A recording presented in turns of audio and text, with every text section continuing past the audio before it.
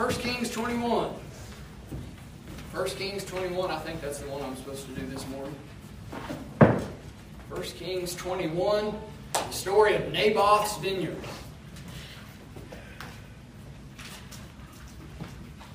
The Bible says, "And it came to pass after these things that Naboth the Jezreelite had a vineyard, which was in Jezreel, hard by the palace of Ahab, king of Samaria.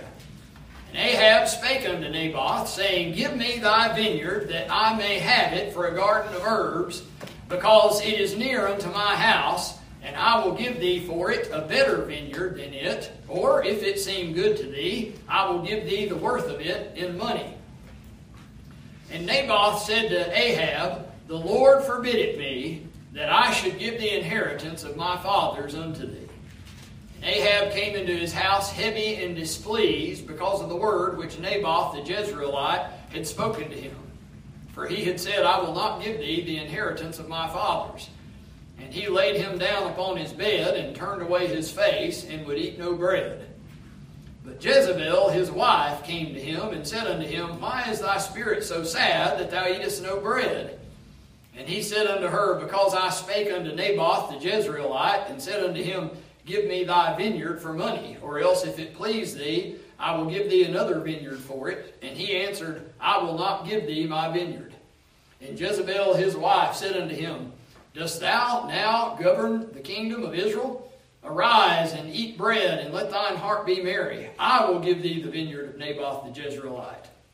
So she wrote letters in Ahab's name, and sealed them with his seal, and sent the letters unto the elders and to the nobles that were in his city, dwelling with Naboth. And she wrote in the letters, saying, Proclaim a fast, and set Naboth on high among the people, and set 2 men, sons of Belial, before him, to bear witness against him, saying, Thou didst blaspheme God and the king, and then carry him out and stone him, that he may die. And the men of his city, even the elders and the nobles, who were the inhabitants in his city, did as Jezebel had sent unto them, and as it was written in the letters which she had sent unto them. They proclaimed a fast, and set Naboth on high among the people. And there came in 2 men, children of Belial, and sat before him, and the men of Belial witnessed against him, even against Naboth, in the presence of the people, saying, Naboth did blaspheme God and the king. Then they carried him forth out of the city, and stoned him with stones, that he died. Then they sent to Jezebel, saying, Naboth is stoned and is dead. And it came to pass, when Jezebel heard that Naboth was stoned and was dead, that Jezebel said to Ahab, Arise, take possession of the vineyard of Naboth the Jezreelite, which he refused to give thee for money. For Naboth is not alive, but dead. And it came to pass, when Ahab heard that Naboth was dead, that Ahab rose up to go down to the vineyard of Naboth the Jezreelite, to take possession of it. And the word of the Lord came to Elijah the Tishbite, saying, Arise, go down to meet Ahab, king of Israel, which is in Samaria. Behold, he is in the vineyard of Naboth, whither he is gone down to possess it. And thou shalt speak unto him, saying, Thus saith the Lord, Hast thou killed, and also taken possession? And thou shalt speak unto him, saying, Thus saith the Lord, In the place where dogs lick the blood of Naboth, shall dogs lick thy blood, even thine. And Ahab said to Elijah, Hast thou found me, O mine enemy? And he answered, I have found thee, because thou hast sold thyself to work evil in the sight of the Lord. Behold, I will bring evil upon thee, and will take away thy posterity, and will cut off from Ahab him that pisseth against the wall, and him that is shut up and left in Israel. And will make thine house like the house of Jeroboam the son of Nebat, and like the house of Baasha the son of Ahijah, for the provocation wherewith thou hast provoked me to anger, and made Israel to sin. And of Jezebel also spake the Lord, saying, The dogs shall eat Jezebel by the wall of Jezreel. Him that dieth of Ahab in the city, the dogs shall eat, and him that dieth in the field shall the fowls of the air eat. But there was none like unto Ahab, which did sell himself to work wickedness in the sight of the Lord, whom Jezebel his wife stirred up. And he did very abominably in following idols, according to all things as did the Amorites, whom the Lord cast out before the children of Israel. And it came to pass, when Ahab heard those words, that he rent his clothes, and put sackcloth upon his flesh, and fasted, and lay in sackcloth, and went softly. And the word of the Lord came to Elijah the Tishbite, saying, Seest thou how Ahab humbleth himself before me? Because he humbleth himself before me, I will not bring the evil in his days, but in his son's days will I bring the evil upon his house. I want to look at this great story, and I want to look at the lessons learned from Naboth's vineyard. Dear Heavenly Father, I pray you come down and meet with us, Lord. We confess our unworthiness, God, to be your servants. Lord, we confess our unworthiness to have the blood of the Lord Jesus Christ shed for us and to have communication with you through prayer and Bible reading. And yet, Lord, what a privilege it is, and we don't take this lightly. We pray for the help of your Spirit, our counselor, God, to help us as we try to preach these things. In Jesus' name I pray. Amen. Amen. I want to say this morning that the real riches are held by the righteous, not the rich. Now, this chapter is a great study in the interaction between the immoral and the principled man. I don't know how many spiritual lessons you could get out of this, but I'm going to look at several this morning. I don't know how many practical life lessons you could learn from this story. God knows there's a bunch we need to learn in this society, in our generation, completely forgotten some of the lessons that are easily found in 1 Kings chapter 21.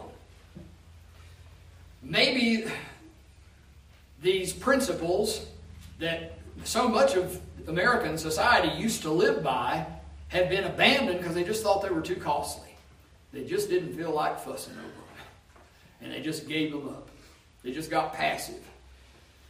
Maybe they were too inconvenient. I want to ask you this, Christian. Have you changed? Our society has changed.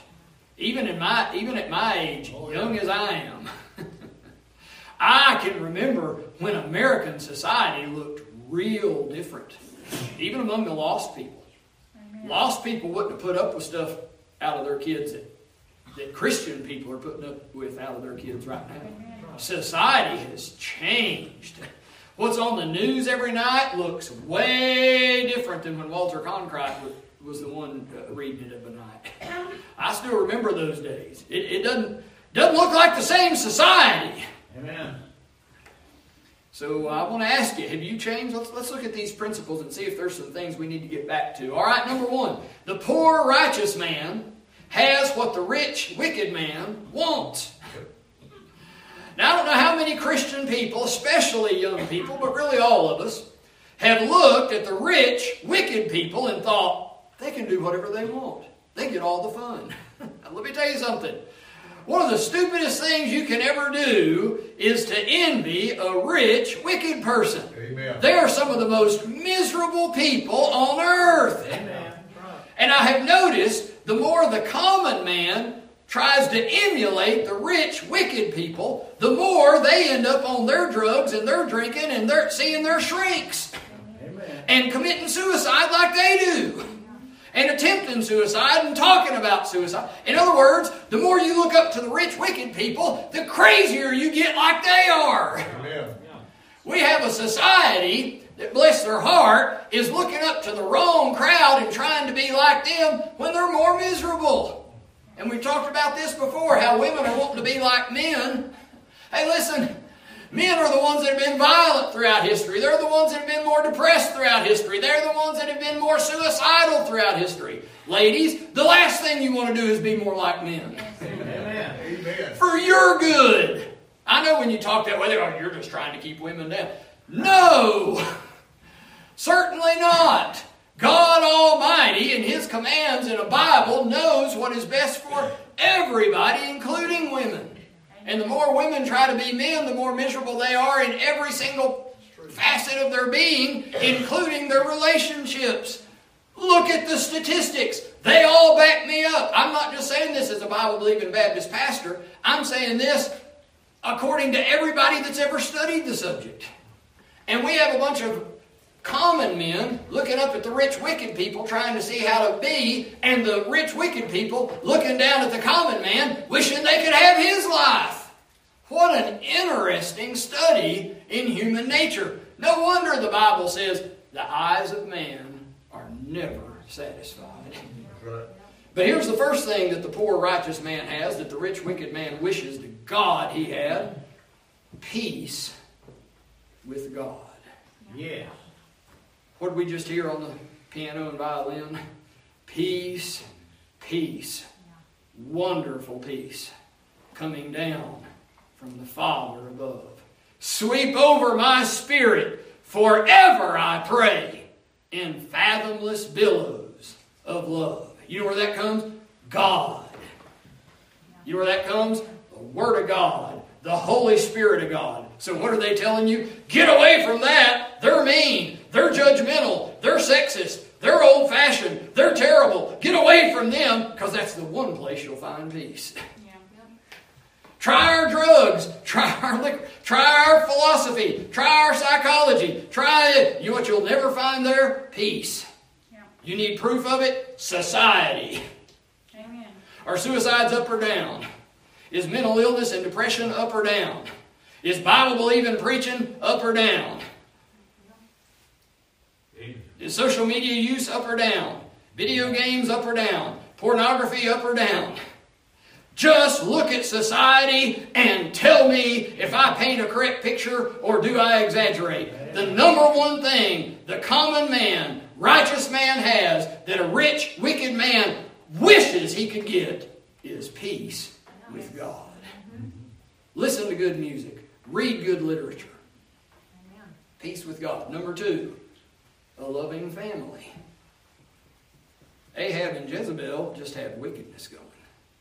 Ahab and Jezebel, their family is messed up. Did you notice the reversal of the masculine and the feminine in their relationship? Yeah. Ahab's the one crying on the bed wanting to talk about his feelings. And Jezebel's the one that wanted to go in there and fix it. Have you ever heard anybody talk about these things? You're supposed to just listen to a woman and not try to fix it, because the man's all the time trying to fix it. Boy, not them. They had it reversed. Let me tell you what goes on in society. The more you get away from just the way God made it, the more messed up everything gets. Yes, it is. And the family is messed up, and the women are more masculine, and the men are more feminine and passive, and just everything gets messed up, and nobody's happy.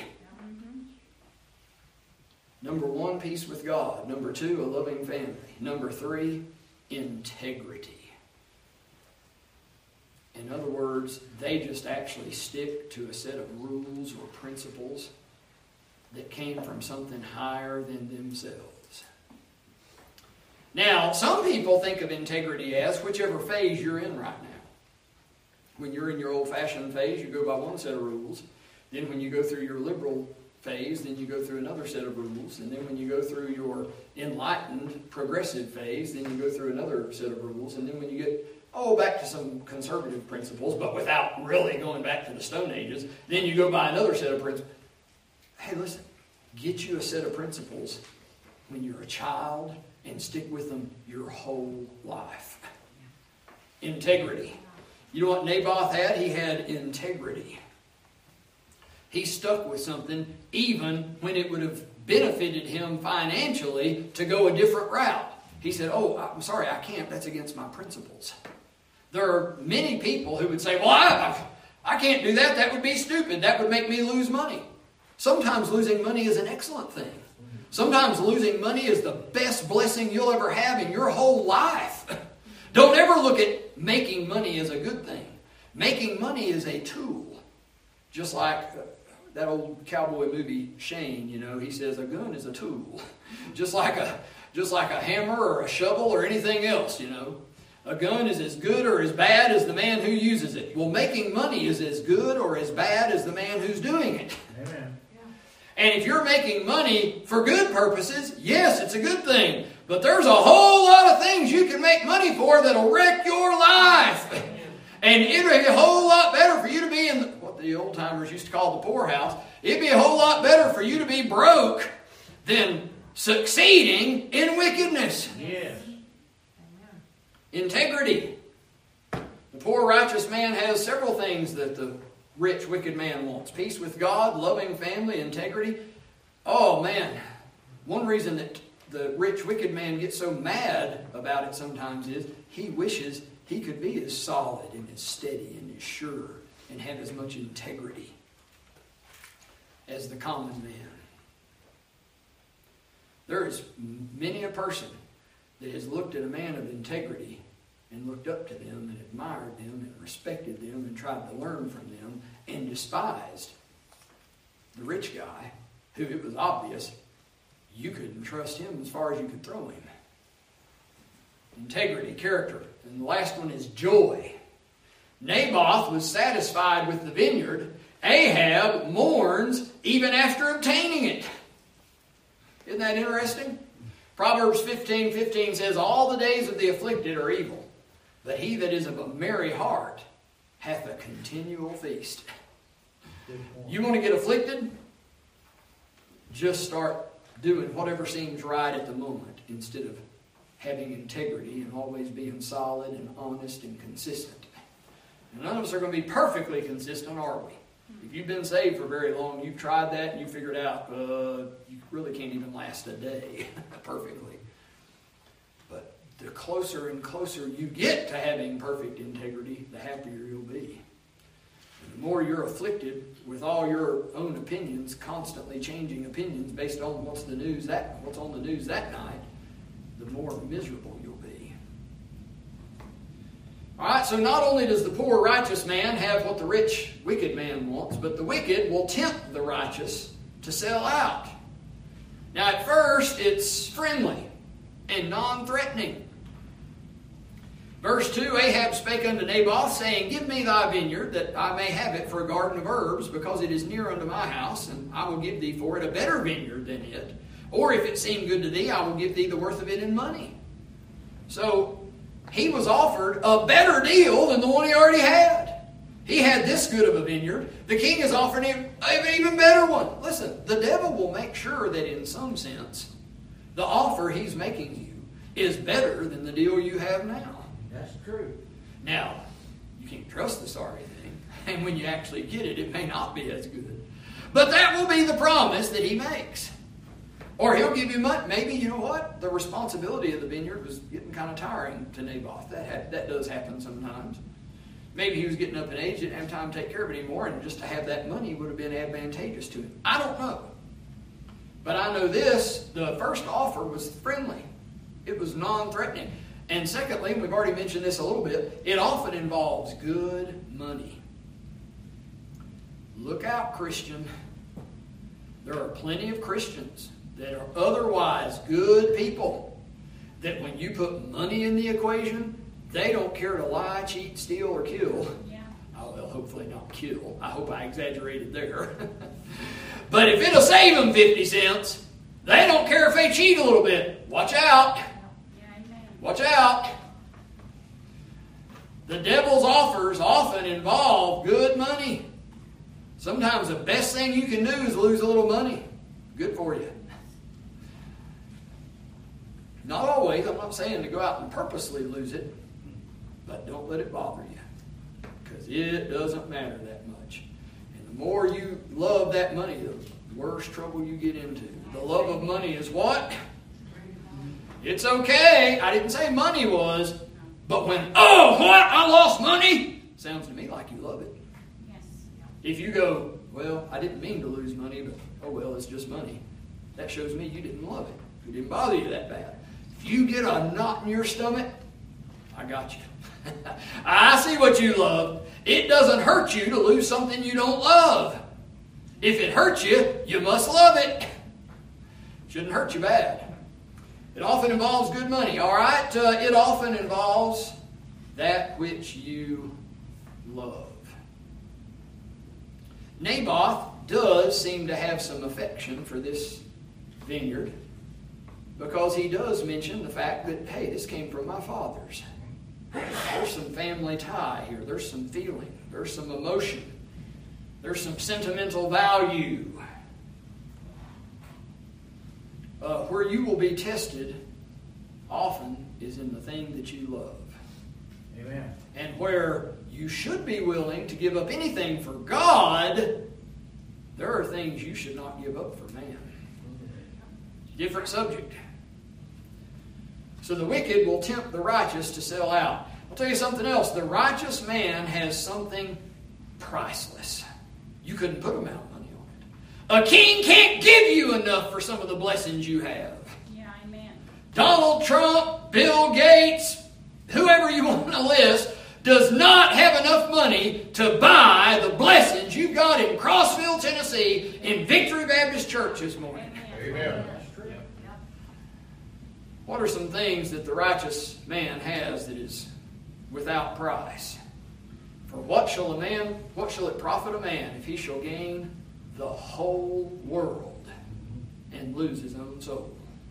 Or what shall a man give in exchange for his soul? There's many a rich, wicked man, there is nothing that he wouldn't sell for the right price. I've heard him make those comments. Everybody has everything they have up for sale. We just haven't established your price yet. I've heard him actually say those words. Not somebody that realizes they have God Almighty. Not somebody that realizes they have an eternal soul. Not somebody that realizes they have an indwelling Holy Spirit. You could put no price on it. What price would you put on the blood of the Lord Jesus Christ, washing your sins away and giving you eternal life? The price of eternal life is the blood of Jesus Christ. Who in the world can pay that but Jesus himself? And he already did. His soul, I'll tell you something else though, his heritage. The heritage that we have as Bible-believing Baptists, you couldn't put a price on. Because it's the power of God that's enabled us to do these things. You couldn't put a price on the heritage of Naboth.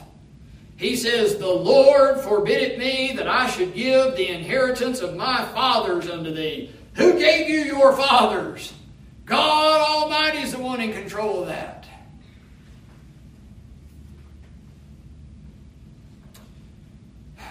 But the priceless thing that all the righteous have does have one temporary disadvantage. I've been preaching this for decades. It is difficult to see in youth. You know why parents are over young people until they're adults? And it's still good even when they're young adults for them to be seeking the advice of their parents? Because when you're young, you do not have the perspective of enough years and enough decades to see the worth of what you've got. And somebody out in the world can offer you a drink of liquor, can offer you a high-paying job, can offer you pleasure, can offer you something, and you don't see what a terrible deal you're making turning that in. Esau was a fairly, relatively young man when he sold his birthright and didn't care about, and therefore it lost his birthright and his blessing. He's just hungry. And when you're young, all you're worried about is what you're feeling right then. It is good to develop that trait of permanence, that understanding of things that are permanent and lasting and how much more important they are than what you're feeling right now. We live in a very effeminate society in the sense that they're just worried about how they're feeling in the moment. How you're feeling in the moment is not near as important as how you're going to feel for all of eternity. Amen. How you're going to feel on Judgment Day. Different set of circumstances, different set of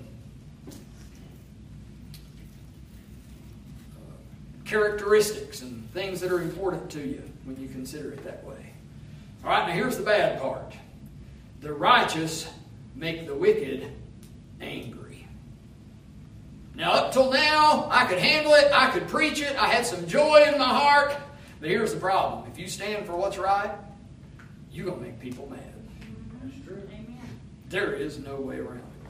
All Naboth did is have a vineyard that his fathers left him and wouldn't sell it. Right. He hadn't insulted anybody. He hadn't slapped anybody. He hadn't stole from anybody. He hadn't done anything that should have made anybody mad. And Ahab's pitching a fit. The wicked are immature and self-centered. They couldn't care less who it hurts. They're going to do what's right for them. That's right. Their phrases are always self and me time and right for me. That is their rallying cry. You stand up for yourself, your race, your sex, your rights, that's all they talk about. Now don't misunderstand. I'm not one of these people that deny human rights. We have a study when we're going through Baptist history where we talk about rights. They're in the Word of God. God teaches them, God gives them to us. These are God-given rights. I'm not saying we go to one extreme and deny their very existence. But on the other hand, it's not something that we devote our lives to fighting for, to make sure I get every little right that is mine. Amen. Those are God's. He'll take care of them for the most part. Doesn't mean you willingly give them up, but you don't dedicate your life to afraid that somebody is taking one little right from you somewhere. God keeps things under control better than that. You worry about meeting your obligations for the most part. But the wicked are immature and self-centered. Tell you something else. Integrity is a rebuke to an unprincipled life. Whenever you just do what you feel like, and then you see somebody doing what is right according to the Word of God, you immediately know something's wrong with that. Many a time when we've been trying to witness for the Lord, or say something for the Lord, or just try to say a prayer, or hold up a scripture sign, or preach on a street corner, people have got mad and said things like, you ought to keep that in the church. You don't need to bring that stuff out here to us. Do you think you're so much better than us? What's the matter? Why is that bothering you so bad? If I see somebody preaching out on the street corner, I go, amen. Somebody's preaching the Word of God. That's a good thing. Let's spread the Word of God. It never occurs to me, what, you think you're better than me? Somebody's got a little something sticking them there. Amen. Guilty conscience. Integrity is a rebuke to an unprincipled life. And here's another one.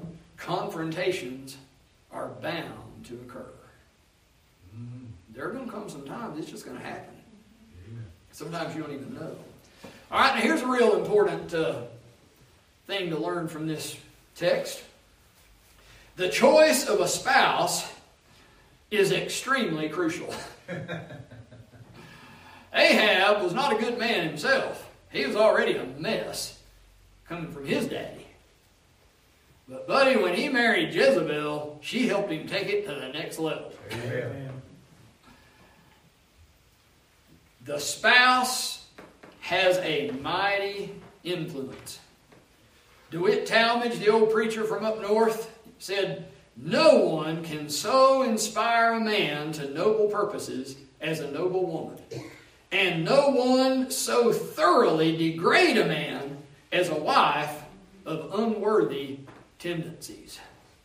I've heard even Bible believers say, I'm not going to get involved in my people's lives and tell them who to marry. I disagree with that. If you're not going to tell somebody who to marry, you don't care anything about them. Especially in this society. You go out and marry somebody in this society, you just messed up.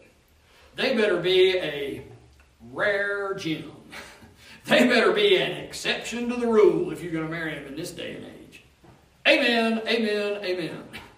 Because Jezebel, if you're already as bad as Ahab, Jezebel can even take you one step further. And the same thing can be said for the Christian young ladies as can be said to the Christian men.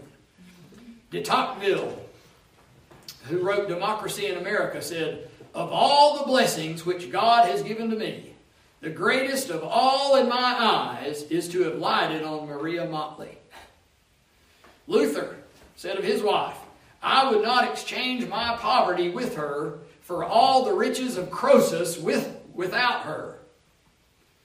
Talmage, dealing with this situation of trying to get your children to marry other children of other wealthy families to help them get positions of wealth and importance in society.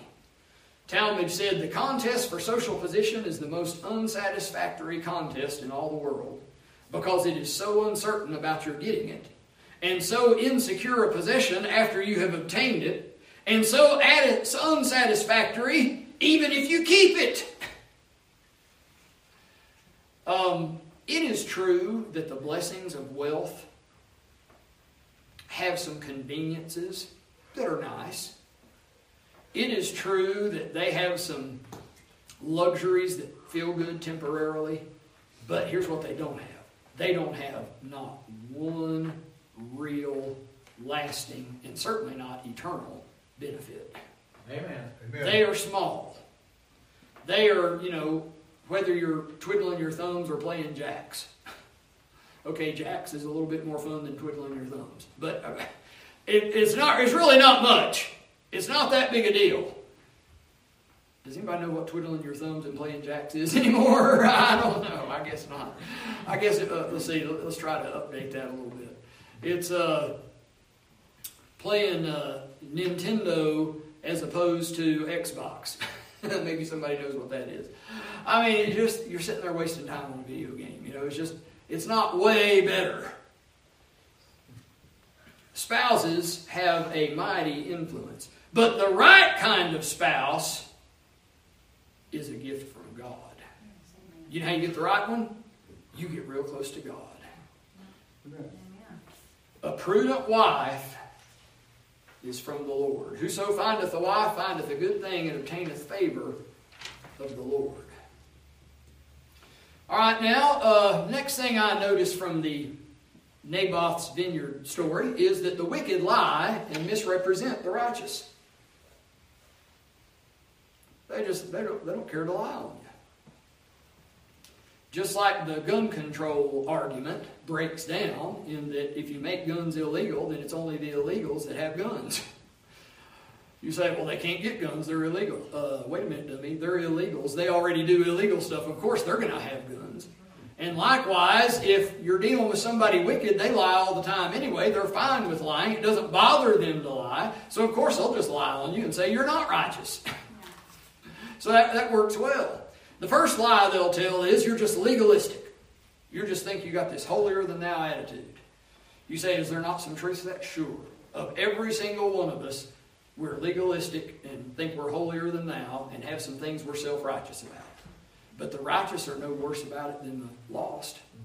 I've seen poor old lost, wicked people proclaim their greatness just as much as any Bible-believing Baptist I've ever seen. Here's the problem. Man, it tends to be self-righteous. Amen. All men. It's not a new thing that, now we've got this new bunch of Christians and they're self-righteous. No. Everybody from ancient times has been self-righteous. They say they're holier than thou. They say they're hypocrite. Hey, you know how they get Naboth killed and steal his vineyard? They just make something up that's a total lie. That's right. Now, don't misunderstand. I'm not saying Naboth was sinlessly perfect. If they'd have took, 10 years to investigate him, they probably could have dug up some real dirt that really was true. But they don't ever want to take that much time. It's just quicker and easier to just lie and just make something up.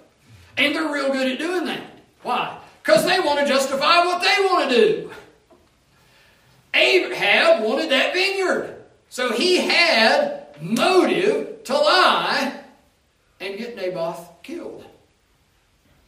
And when somebody wants to do what they want to do, they have motive to say, well, you're just a big old hypocrite, self-righteous fool anyway. So now I'm going to go do whatever I want to do. You see how that works?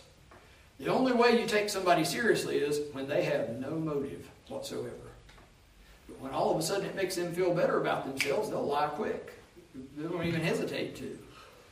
All right, another lesson that I learned from 1 Kings 21. This one's kind of unpleasant. God does allow bad things to happen to good people.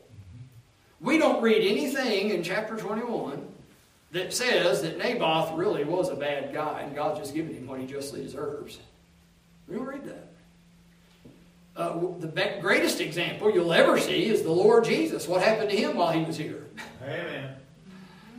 Next would be the Apostle Paul when he was living for God and changing history in the early days of the church. What happened to him? What happened to our Baptist forefathers? Now, none of them were perfect, I understand that, but they didn't deserve some of the stuff they got. God does allow bad things to happen to good people. Hey, listen, Victory, young people especially, but all of us, some bad things are going to happen to you that you didn't deserve. At some point, you got to put on your big boy and your big girl britches and go on and keep living right anyway. I don't know how many times I've been going door to door, witnessing to people, talking to people about the Lord, and they said, Well, I did go to church, but something happened in there that wasn't right, and I ain't never going back. Will you still go to Walmart? Guess what? A couple bad things happened in there. You still go to ball games? God help some stuff that's happened in there. Amen. You know what your problem is? You're looking for an excuse to quit on God. God does allow bad things to happen to good people. It doesn't mean he was evil. It doesn't even mean he was foolish. There are people in the world that would say, well, see how stupid he is? He just could have traded up and got even a better vineyard or got a bunch of money. If he'd have just done that, everything would have been fine. Well, sometimes it's good to stick by your stuff, your rules, your integrity. Sometimes it's okay if you do die for something. Somebody said it's better to die for something than to live for nothing. You'll feel more satisfaction in your last moments of life if you're dying for the Lord Jesus Christ than you'll feel in a whole lifetime of living for your pleasure and what you feel like wanting to do. And you'll definitely get more rewards on Judgment Day. I do want to say this, too, that is learned from this chapter. God brings equally serious judgment for personal sin as for public sin. Back in the previous chapter, in chapter 20, Ahab releases Ben-Hadad publicly and officially, and the Lord says he's going to get him for that because he, as king, let the enemy go, as he gets for just murdering Naboth in order to personally get a vineyard right by his castle. Don't think that somebody's personal sin and somebody's public, professional sin is any different. The Lord judges both. If I'm talking to somebody, highly unlikely, but if I'm talking to somebody that's going to be elected president of the United States, what you do in your personal life will get God after you just as much as what you do in your public policy as president. God absolutely blasts Ahab on both accounts. All right, here's an important one that we're missing in our day, and that's this. The man is primarily responsible for his family. Does anybody see anything wrong in God's judgment down in verse 19? It says, and thou shalt speak unto him, saying, thus saith the Lord, hast thou killed? No, Jezebel did. And also taken possession? Well, she gave it to me. And thou shalt speak unto him, saying, thus saith the Lord, in the place where dogs lick the blood of Naboth, the dogs lick thy blood, even thine. Uh-oh. The Lord goes to Ahab. Why didn't he go to Jezebel? She's the one that did this whole thing. Here's why. Because God holds the man responsible for his family. That's correct. The man is the leader in the family. I know you're not supposed to say that in our day, but the Word of God teaches that. What should I deny the Word of God since it's not cool right now? The Lord goes right straight to Ahab and wears him out over it. Same thing happens to Eli in 1 Samuel. 1 Samuel chapter 3, Eli's sons are completely grown, but still doing ungodly things. And this is what the Lord says. For I have told him that I will judge his house forever for the iniquity which he knoweth, because his sons made themselves vile, and he restrained them not. Hey, listen, husbands and fathers, this is Father's Day month. It is your job to tell your wife and your kids, no, we're not doing it that way, when they go against the Word of God. That's the teaching of God. And who does he hold responsible if your wife's out there lying and killing somebody? You. Or if your sons are out there doing wickedness in the house of God? You. It is your job to quit being passive, get up off the couch, and tell them no, or God's coming to get you. Now, I admit there comes a point they can move off to the other side of the country and be completely out of your responsibility because you can't even reach them anymore. And maybe that's a different thing. But as long as they're around and you have any influence, you're the one responsible. That's just the Word of God. And then maybe the greatest and most shocking truth that I've mentioned many times is this: humbling oneself before God is the right response. If there is one passage in the Scripture that proves you better keep a humble heart before God and proves the benefit of keeping a humble heart before God, surely it is 1 Kings 21, where wicked Ahab, there was not another king that sold himself completely to do wickedness, whom Jezebel his wife stirred up, and even he got mercy from God, and God wouldn't touch him when he got humble in front of him. Have you ever been all ready to fuss with somebody and fight with somebody, and they come to you with their head hung down, admitting they were wrong, and they just totally disarmed you? I've actually had that happen. I've actually been on both sides of that. Because I realized, I misunderstood. I was wrong there. That totally disarms somebody all ready to fight you. Because you just humbled yourself. And the main one you need to do that in front of is God. Number one, when you humble yourself like that, He sees you're repentant. Secondly, you need to humble yourself in daily life. 1 Peter 5:5, likewise, ye younger, submit yourselves unto the elder. Yea, all of you, be subject one to another, and be clothed with humility. For God resisteth the proud, and giveth grace to the humble. Clothed with humility. What is the most obvious thing you saw on Brother Bob today when I walked in church? You say your bald head. Okay, second only to the bald head was the clothes I'm wearing. You can't help but notice the clothes somebody's wearing when they walk up to you in clothes. Your humility should look like that. Clothed with humility. James 4:10, humble yourselves in the sight of the Lord, and He shall lift you up. You know why you ought to humble yourself? For the reward that comes from it. Listen, I don't mind admitting to you that there are some selfish benefits in doing right. God Almighty will bless you if you'll do right. And even if your motives are a little selfish to get the blessing of God, I don't blame you. I've got a good dose of that myself. 1 Peter 5:6 says it again, humble yourselves therefore under the mighty hand of God, that He may exalt you in due time. All right, in closing, let's review. The poor righteous man has what the rich wicked man wants. You are already more blessed than the rich wicked people you know. And it's good that you realize that at as young an age as possible. Godliness with contentment is great gain. Amen. Daddy used to preach that, and he would so often say, and the Bible is not exaggerating there.